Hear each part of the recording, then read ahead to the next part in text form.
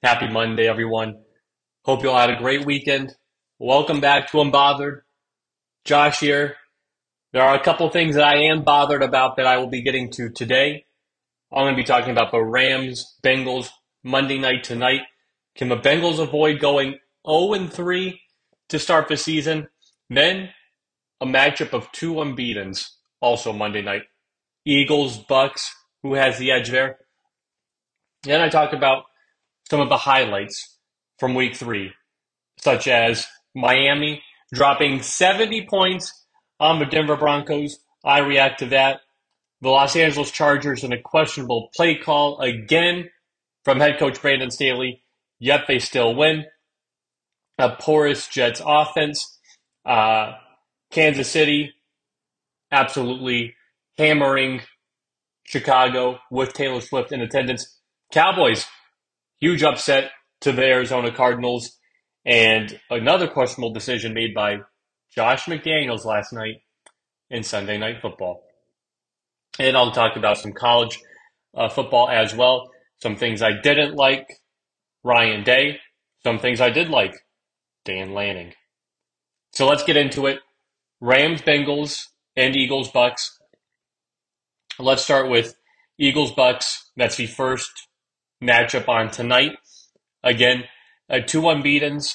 And you have two sides really here of two unbeatens. You have the Philadelphia Eagles, who are the reigning defending NFC champions, who haven't really played like we saw them play last season. Their passing, uh, numbers with Jalen Hurts are not as stunning or as good as they were last year.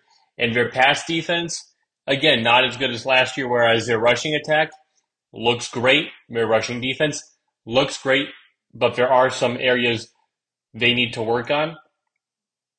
In Tampa Bay, they're a surprise 2-0 team. Not a lot of people preseason picked Tampa Bay to go 2-0, yet here they are, led by Baker Mayfield, and they're 2-0. So to start, I am picking the Eagles to win this game.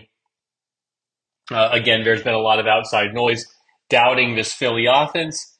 And again, I was one of the first ones to say that, hey, there was going to be some regression with the Philadelphia Eagles. There just had to be, starting off 11-0 last year, going 14-3. The high-powered offense and defense, teams put some tape on, figure out you lose some players, some coordinators. Again, you'll regress just a bit. But there's been quite a few questionable people out there saying that, this Philly offense, just isn't that good, overrated. But one of the things I liked that Jalen Hurts mentioned this week is the focus is on winning. I like that mentality. I like that leadership that, hey, the stats, the outside noise don't matter. We win. And that's my mindset as well, or it would be too, in sports, is that, hey, I don't care if I win by 1 point, 50 points like the Dolphins did style points. It doesn't matter because no matter how you win, I'm 1-0, 2-0 in the win column, regardless of how I get there. That's all I need. So I like their mindset, their identity. I like last week. To me, DeAndre Swift looks really good. To me, he can be a workhorse main back. I think they found something with DeAndre Swift. I think Devontae Smith, this isn't a 1-2 punch, A.J. Brown, Devontae Smith. This is more like 1A A.J. Brown and 1B Devontae Smith. That's how good these wide receivers are. So again, I think the offense is fine. Tampa Bay has been surprising. Baker Mayfield, again, you can win games by not turning the ball over. Baker Mayfield, no turnovers, a decent run game. And if you trusted Mike Evans, who's a terrific wide receiver, to make some plays, you can go out and win some games. So Tampa Bay is playing good. However, a couple of people questionable. Devin White, Vita Vea, Carlton Davis, the health of them. Eagles are a more healthy team, even though Quez Watkins, Boston Scott are out, I do like the Eagles to go in to Tampa Bay, hostile environment, Monday night to win this game. Um, Tampa Bay's wins have been close. Again, they played Chicago last week. Chicago looks like one of the worst teams in the league. Eagles have played two close games, but I don't think Tampa Bay can pull off the upset here. Maybe they cover, make it close, but they're not going to outright win this game tonight.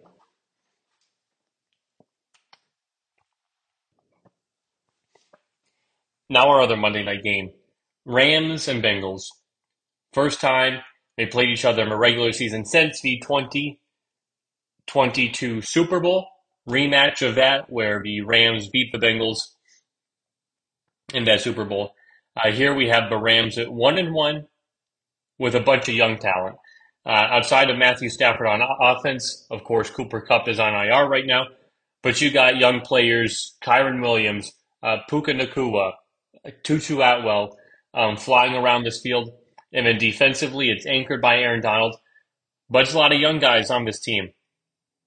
And they're stepping up. They're playing hard. They're playing great. And then you have Cincinnati, 0-2, myself included, thought, hey, they'd be 2-0, 1-1 at this point. Instead, they're 0-2 like last year. And my main concern is the health of Joe Burrow and his lingering calf injury, which he had in training camp, then sat out the rest of training camp preseason, basically missed 6 weeks. Came back for the first game, didn't play well, and then last week tweaked it. So his status is up in the air. However, from what I'm reading, it's trending likely that he is going to play.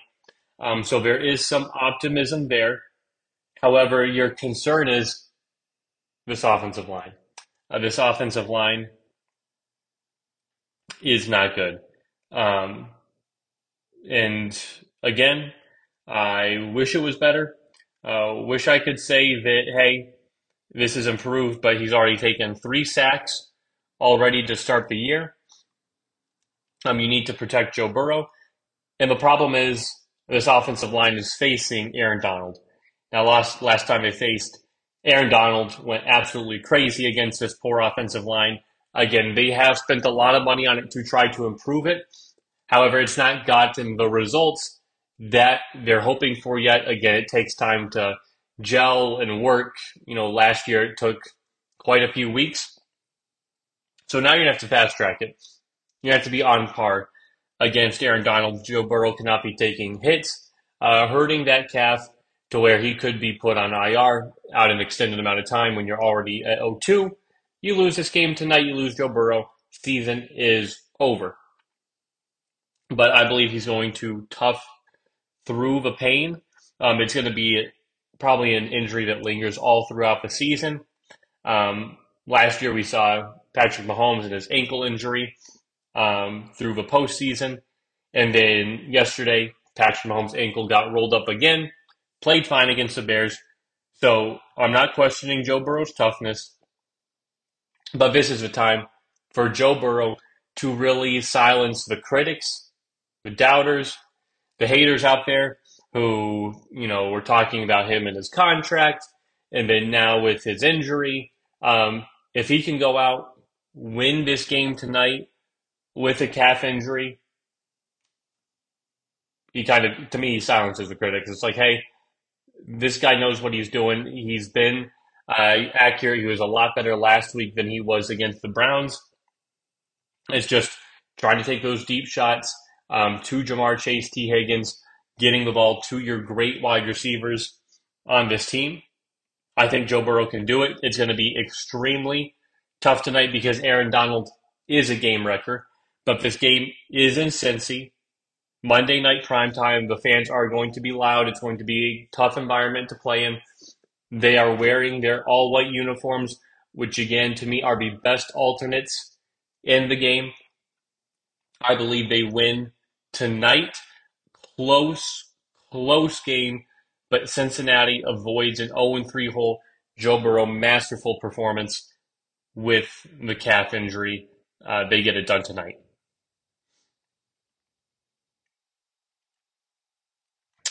Now, let's go over some week three games.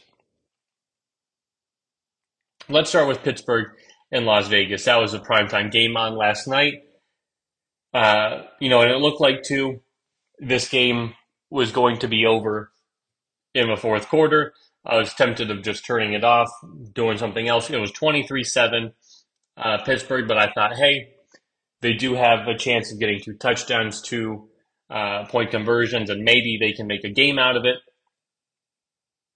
So fast forward to the fourth quarter, 5 minutes left, around 6 minutes left in the fourth quarter. Las Vegas drives. They get a touchdown. They get the 2 points. So it is an 8-point game. 8 points. So you just need a touchdown and a 2-point conversion. Repeat of the last drive. So it works out after the touchdown. They force a 3-and-out by the Steelers, takes about a minute off the clock. So they really have 4 minutes to kind of get down the field, get a touchdown. And they have a good punt return, gets them to the Steelers 50. They drive all the way down to the Pittsburgh 8. It's 2nd and 4 at the Pittsburgh 8. Jimmy G throws a weird backwards pass to Devontae Adams. It didn't look right, didn't work. It's 3rd and 4. Pass to Jacoby Myers. That wasn't going to get the first down, but again, not a great play. And then 4th and 4, and they kick a field goal. You're down 23-15. There's about 2.5 minutes on the clock, and Josh McDaniels kicks a field goal, makes it 23-18, hoping that his defense can force another 3-and-out and get the ball back. And now, does that ever work out? Remember Aaron Rodgers and Matt LaFleur and the Green Bay Packers a few years ago? NFC Championship game against the Bucks, Tom Brady and the Buccaneers. So very similar situation. It was, 4th and goal at Tampa Bay 6 or 7. It's 31-23. They kick the field goal 31-26 and hoping that, hey, we'll just stop them and then we'll get the ball back, get a touchdown, win the game. Because you're going to need a touchdown no matter what. Instead, what happens? They don't get the ball back, and game over. So Las Vegas gets the ball back with 7 seconds left, 90 yards to go. There's nothing you can do, and it's game over. I don't like the call by Josh McDaniels, considering what the heck was he thinking? I mean, has he not watched football in his life to know that, hey, why are you doing this? What I also don't like is, hey, it's 4th and 4. You can go for the touchdown, but just lob it up to Devontae Adams. Just do it. Devontae Adams was sensational last night. Vintage Devontae Adams, 13 receptions, 172 yards. He had a whopping 20 targets last night. Half of Jimmy Garoppolo's attempts were to Devontae. Half of his completions were to Devontae. Half of his yards were to Devontae. You go to Devontae. You try to, he'd either catch it, try to draw some pass interference, but you go to him. And to not go to him and to kick the field goal there, it's very questionable. Don't like that play call at all because, again, you're going to need a touchdown. Why do that where you can then, if you don't get it, they're at the 8-yard line, you're kind of backed up. To me, that's more invigorating for a defense, backed up in that area near the goal line. Then if you're forced to punt it again, you're punting out of your own end zone. You're more likely to get the ball back. Again, at the 50, more advantageous field position. So I didn't like Josh McDaniels' move at all. Not good game management. Then let's go to the upset of the day. So yesterday's upset of the day and of the year so far was the Arizona Cardinals beating the Dallas Cowboys. Now, to me, this upset was so surprising because I didn't give the Cardinals a shot. Nobody really gave the Cardinals a shot, and the Cardinals never trailed this game. It wasn't like one of those nail biters where, oh, they just won at the end. Arizona somehow dominated this game, didn't have, never, again, let go of the lead after the initial 3-0 drive right away. At one point, they were up 15-3 in the second quarter. Into halftime, they were up 21-10. Couple scores by Dallas makes it a 5-point game. Cardinals answer clutch drive by Joshua Dobbs. They go up 28-16, and then the Dallas Cowboys have to drive about 5 minutes left in the game, and Dak Prescott throws an interception with the drive again starting at 6 minutes. He throws an interception with 3 minutes left in the red zone, in the end zone, at the 5-yard line. Terrible throw into triple coverage to, Brandon Cooks. Not a great throw. And then the defense couldn't stop him all night. At the end of the game there, just let the Cardinals just run the ball, ice the clock. Not a great win for the Dallas Cowboys. To me, it felt like, hey, they just lost Trevon Diggs this last week due to a torn ACL. And it kind of felt deflating at the moment, but I thought the Cowboys can rebound. It didn't feel that way on Sunday. It felt like the air was out of the team, and they couldn't get anything mustered in the red zone. 5 red zone attempts, only 1 score out of there. Again, the interception was bad last night, but, fourth down as well, 0 for 1. This is just typical Cowboys. When the Cowboys look so good, look like the best team through 2 weeks, and usually the first 2 weeks the Cowboys don't really look like this. There's like one scare, or they just play good enough. Well, this one was like, wow, this is really the same old Cowboys, a team I picked to represent the NFC in the Super Bowl. Again, pre-Trevon Diggs injury, it's like, oh, wow. Now they play the Patriots with a good defense. Could that game be close? And they play the 49ers. Did they get blown out? Chargers, that game be close. Rams close. Eagles, who knows? So it's now the whole projection of the Cowboys have changed, because usually they're a team to steamroll bad opponents like the Giants, like the Jets. So I thought this would just be easy work for the Dallas Cowboys, but not even the Cardinals could do it. And it doesn't matter who the Cardinals quarterback is, because in the past 8 games, Cardinals are 1-7 against the Dallas Cowboys in their last 8 games. It was just an horrendous, awful, pathetic showing by quote unquote America's team. Not good at all. Really disappointing. Kansas City, Chicago. This game was the highlight because Taylor Swift was in attendance. So, for those of you who don't know or don't care, I am going to inform you. There was a lot of talk, has been the past week or so, of rumors of Travis Kelce dating or seeing Taylor Swift. Rumblings. Jason Kelce talked about it on his podcast. Travis Kelce was on the Pat McAfee show on Friday, and he said, I invited her to Arrowhead, because I saw her rock it during a concert. And hey, I'm just going to send an invite out to her. And she was there. So once I saw that it was confirmed that she was there, I knew the Chiefs were going to win. And they blew them out in front of Taylor Swift. They brought the house down. Everybody talking about this Chiefs offense. Is it going to click yet? Well, nothing to jumpstart the offense like not only playing the Chicago Bears, but having Taylor Swift in the house, Taylor Swift in the suite with Donna Kelce, Travis Kelce's mom, kind of just confirming those rumors. They were there after the game together.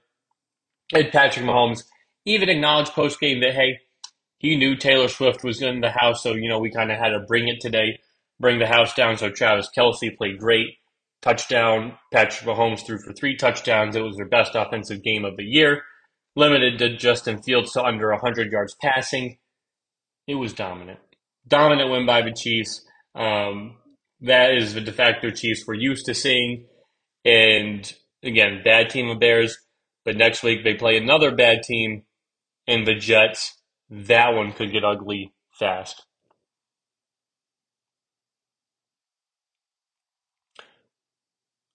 Then a pick I made, Tennessee Cleveland. So I got 5 picks wrong this so far this week. One of them was Tennessee Cleveland. Picked Tennessee, and maybe I should have picked Cleveland. They were playing for Nick Chubb for the win. Kareem Hunt walking in to the game wearing a Nick Chubb jersey. They just looked more poised. Everybody hating on Deshaun Watson, including myself. Uh, and he has his, to me, best game as a Brown. 289 passing yards, 2 touchdowns, a QBR of 80, a passer rating of 123. It was great considering they couldn't get much of a running game going. Jerome Ford was abysmal, 10 carries, 18 yards, only salvaged by his 2 touchdowns. Pierre Strong couldn't get a lot going either. So it was really on Cleveland and his defense. This defense is for real. Held the Titans to under 94 total yards. Total yards.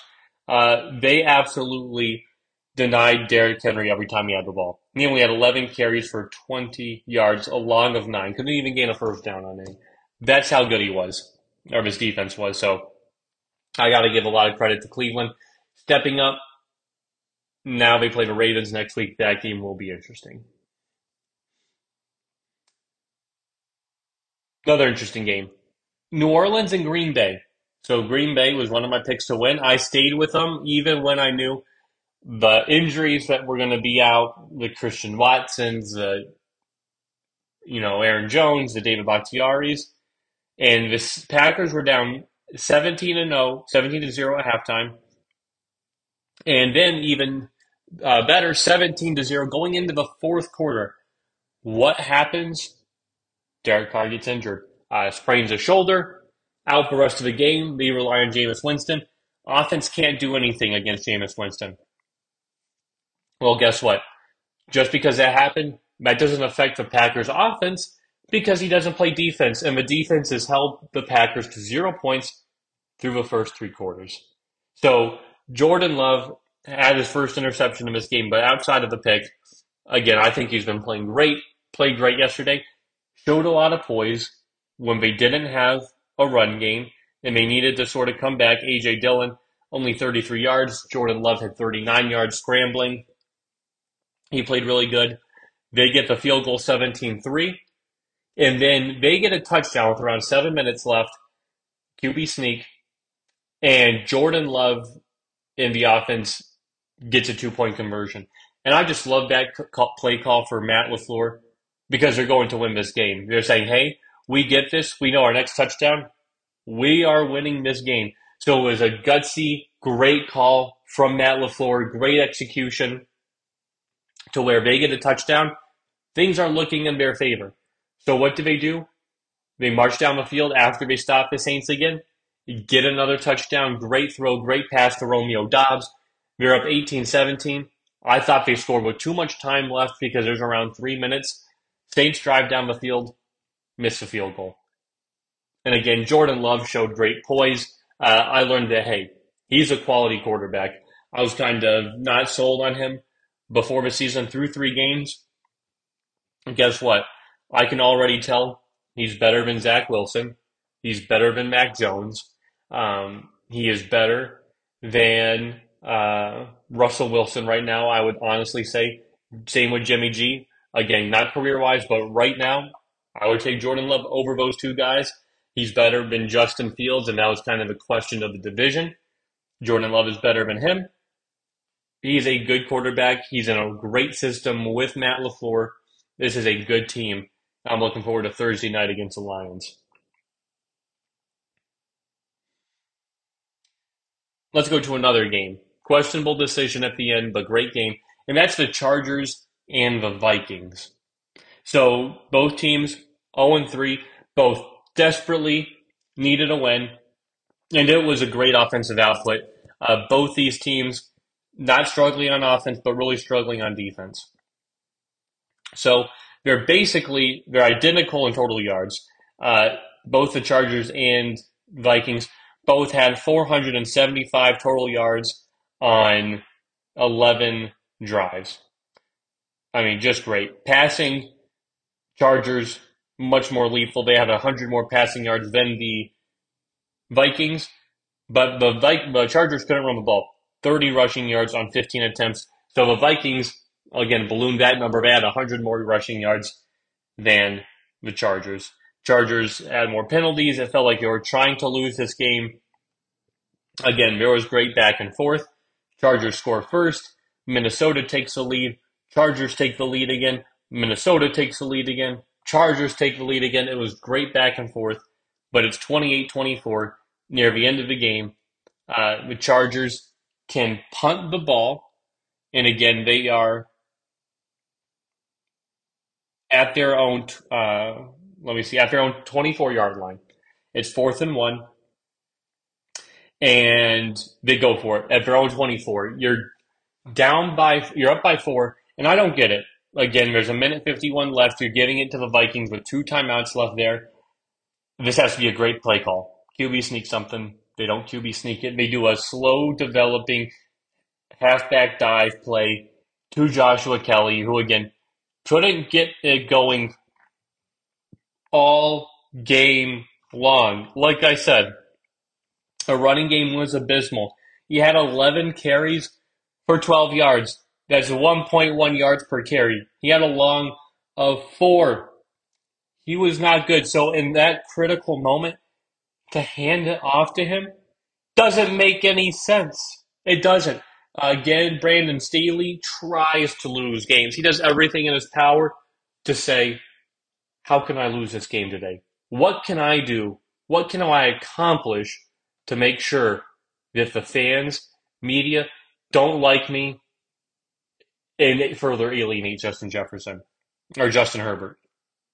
Well, thankfully, the defense stepped up because they didn't get the 4th down. Uh, they had an interception in the red zone. Good for them. Chargers win, avoid going down 0-3. But Mike Williams tore his ACL, second wide receiver for the Chargers, out for the season. Huge loss for the Chargers. Absolutely brutal for them and this team. Absolutely need Mike Williams. But they do have receivers who have played before in his absence. Joshua Palmer drafted Quentin Johnston. So hopefully they can step up. But again, very dicey. Now New England Buffalo. New England extended the win streak to 15. I was not going to say the Jets were going to win that game, and they didn't. Uh, and to me, this was an odd game because the Patriots really dominated this game. They did. They had 358 total yards to 171, dwarfed them in passing and in rushing. Yet you're thinking to yourself, how is this a 5-point game there at the end? It's not like they turn the ball over at all or anything like that. It's how does something like this happen? Well, the kicker did miss 2 field goals, so that is, 6 potential points. That was 21-10. I do think their kicker is an issue. Uh, but at the end, the Jets had a chance at a Hail Mary to win the game, and they came up just short. It was again, Zach Wilson can throw the ball down the field. You don't have to worry about him launching it 50, 60, 70 yards because he can do that. So it got tipped just outside the outstretched hand of Brandon Cooks, which would have been an insane play. The Patriots win. Jets are 1-2. Jets are toast. Zach Wilson. Again, there was a couple plays in the pocket where there was pressure, but nobody actually touched him, and he kind of just goes down. you have that phrase for a quarterback, you're seeing ghosts out there on defense, um, because that defense has just so affected you in your mind, that you're just so worried about certain places to throw the ball that you're just throwing it just up there because you can't see the field correctly. Zach Wilson couldn't feel the pocket correctly yesterday, and was kind of just sacking himself, giving himself up, looked scared, nervous. This is going to be a long season for the New York Jets. A season that was brimming with hope, optimism, has now turned into what I think could potentially be worse than last year, where they were 7-10. This, again, with their schedule, and again, the hope of having Aaron Rodgers in the primetime games, this could get ugly real fast for the New York Jets.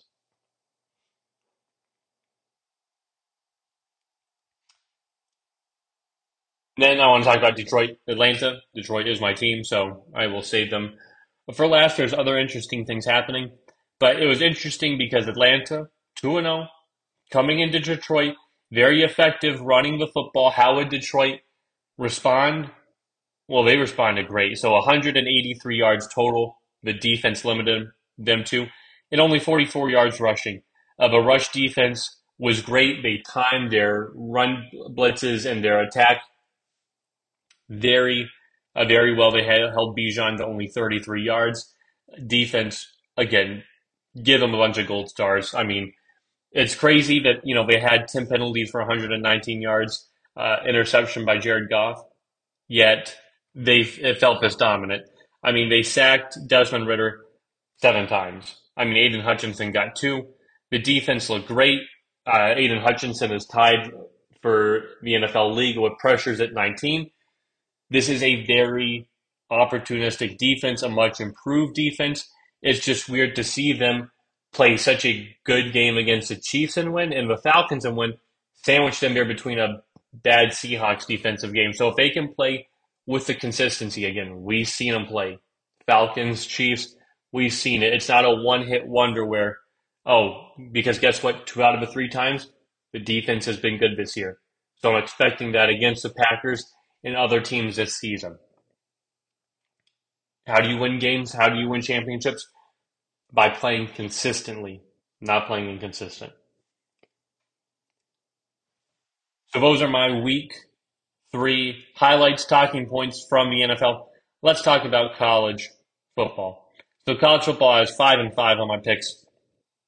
There's a few I wanted to switch. I didn't. And then just a few close games that, again, they could have gone either way. Florida State, Clemson. I picked Clemson for the upset. And Clemson really had control of most of this game. They did. They had the early lead.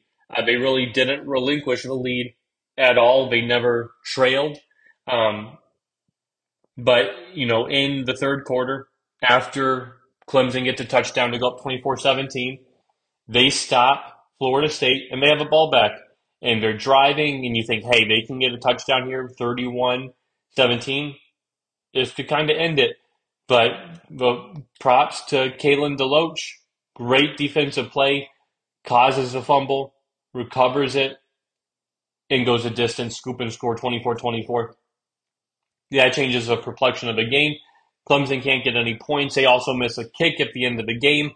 And again, interesting play call by Dabo Bear, or this offense. In overtime, it's 3rd and 1. You do a weird screen pass, loses yards, and then you do another bad pass to lose the game. I mean, Clemson had every opportunity to win this game. They should have won this game. To me, Florida State doesn't scream playoff worthy, contender, elite. But this got to suck if you're Florida on this one. Then Utah improved to 4-0, beat UCLA, even without Cam Rising. Very impressive. I picked Ole Miss to upset Alabama. This was one I thought about switching back. Lane Kiffin, I'm sorry, just can't beat Nick Saban, and that's okay. A lot of coaches can't. Lane Kiffin's in the boat there. Then the other matchup, the game day matchup, Ohio State, Notre Dame. I picked Notre Dame to win, and they should have They should have won. Ohio State, 10-0 lead in the third quarter, but a couple of great answers by Notre Dame to make it 14-10 going into the fourth quarter. The defense played really good. And then the last drive of the game, Ohio State needs to get a touchdown to win the game, and they have 2.5 minutes left, or a minute and a half left to do so. They make enough plays. Again, Notre Dame's defense was good most of the night, outside of covering Emeka Egbuka, where clutch play after clutch play Emeka would make. And again, into the game, they're driving down the field. It's first and goal at the Notre Dame one. Kyle McCord throws an incomplete pass. Then guess what? Notre Dame only has 10 players out on the field. So instead of they don't move anyone over there, they try another pass to Marvin Harrison. They don't get it. They run the ball with a second left, get the touchdown, win the game.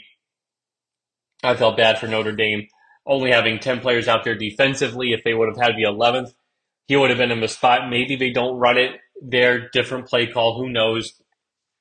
But that one you got to feel sick if you're Notre Dame. Game you should have won, you don't. Just as bad. That one hurts, I believe, for them to lose the game that way. And then afterwards, Ohio State's coach, Ryan Day, people are praising his post-game comments. Am I an objective Michigan fan? Not as much as I am an objective Lions fan. I did not enjoy Ryan Day's post-game conference. Going after Lou Holtz, really, Hall of Fame, one of the greatest coaches in the college football history, and he spoke the facts. He picked Notre Dame to win, of course, because he's a Hall of Fame level winning coach at Notre Dame. He's 86 years old. Of course, he's going to pick Notre Dame. And he just pointed out some of these real flaws in the Ohio State team and some of their losses, which are true. Oh, the Michigan losses, the Clemson, Alabama, those are all true. He didn't say anything false at all. There was no false narrative going around. So for Ryan Day to fire off on Lou Holtz, it's like, dude, chill out. Michigan has really broken this man's psyche, and he looks like a complete lunatic and psychopath in his post-game press conference. And then he says they've had one bad half in a couple of years. One bad half. Now, which bad half was it? Was it the first or the second half against Oregon? Please enlighten me. And then how about the second half against Michigan 2021, that same year? How about that second half of last year against Michigan 2022 and Ohio State? Just one bad half? Because you've had quite a few bad halves in the past couple years.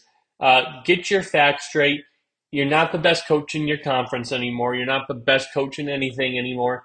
You're overrated. You're, on third base, thought you were born there and hit a triple. I mean, come on, calm down there, Ryan Day. Don't get too excited now. You still got to play Maryland, who I think is a very formidable team, Penn State, Wisconsin, and you play at the Big House this year. Kyle McCord didn't look great. Notre Dame, I thought could have leaned more into the rushing offense. I mean, they ran for 176 yards as a team. I thought they could have leaned more into that rushing attack, really like Michigan had the past 2 years. I could tell that was a game plan. They got down early. They passed, but I thought really to ice the game there at the end, they could have done more with the running attack. They didn't. And that's what separates great coaches like Marcus Freeman from Jim Harbaugh. But I still like this Notre Dame team, this Notre Dame roster. I believe they'll go and beat Duke. And really, to me, the toughest game they have left is USC. I think they can beat Stanford, the Clemsons, Pittsburghs, all them. But USC in a couple weeks, that will be must watch. And then Deion Sanders lost. And what's his name? Dan Lanning, coach of Oregon, to me gave like one of the craziest inspirational halftime speeches of all time. I'm with Dan Lanning, and I think a lot of surrounding college football coaches, they're just tired of this Oregon or this Colorado narrative taking over college football. And it's great that he's brought life to Colorado, not hating on that or the team. But again, like Dan Lanning alluded to, there's just a lot of hype around Colorado for not winning anything yet or not doing anything, not being, you haven't proved anything yet. So Dan Lanning absolutely ran up the scoreboard, ran up on them. It was 42, it was, 35-0 at halftime, 42-0 going into the third, fourth quarter, and they won 42-6. I mean, Oregon was great. I didn't expect this game to be close. I thought Oregon would dominate. They did. They look great. Great. Congratulations to them because Oregon looks like one of the best teams. To me, their offense is really, really good. I'm looking forward to that Washington Husky Oregon Duck game in a few weeks because those are two elite offenses. So now with college football in the books, week 4, who are my top 6 teams? My 4 playoff teams, my first 2 out. Number 1, Georgia. They're still the 2-time reigning defending champs. I can't knock them. We did play UAB, give up 21. But this offense and Carson Beck look all right. There's nothing to hate on. Knocks them down. Brock Bowers, best weapon in the college football, to Marvin Harrison. So Georgia's going to be just fine with their schedule and the teams they play. Number 2, still Michigan. Again, no movement there. Great team. Very surprised that they only have like a 12% chance per ESPN FPI, but whatever. They're number 1 in SP plus ranking, an ESPN metric that is kind of tempo based on what you've done so far this season, kind of your metrics and everything. So they're number 1 in that. Michigan is solid defensively, the best defensive team in the country right now. Very solid offensively, always great special teams there too. Texas, I'm keeping at 3. They have the best win of the season so far at Alabama, and they scored over 30 points every game this year. Their defense is really good. They're 4-0. Now, to me, their 2 most crucial games are coming up. Kansas, sneaky Kansas team 4-0, and then Oklahoma, Red River rivalry. Then 4. Throw this one as a shocker here. This one differs from the AP poll. They have Ohio State there. I have Oregon at 4. I think they're the best team in the Pac-12 right now. That is subject to change, but you have USC who sort of struggled against Arizona. You have Washington who so far hasn't played a great team this year. Their offenses look great, but Oregon has looked fantastic. Absolutely tattooed Colorado. Have put up an 80 piece so far this year. Their offense to me is number 1. Number 5, Ohio State. To me, they have the second best win going to Notre Dame, winning there. Very solid. That's why I have them at 5. And 6 is Penn State. Again, they're kind of a dominant 4-0 team right now, especially offensively. The newcomer quarterback, Drew Aller, looks good, so I have Penn State there, rounding out my top 6. This has been Unbothered. I'll talk to you guys later. Couple great Monday night games tonight. Who you got? Rams or Bengals? Eagles, Bucks. Bye, everybody.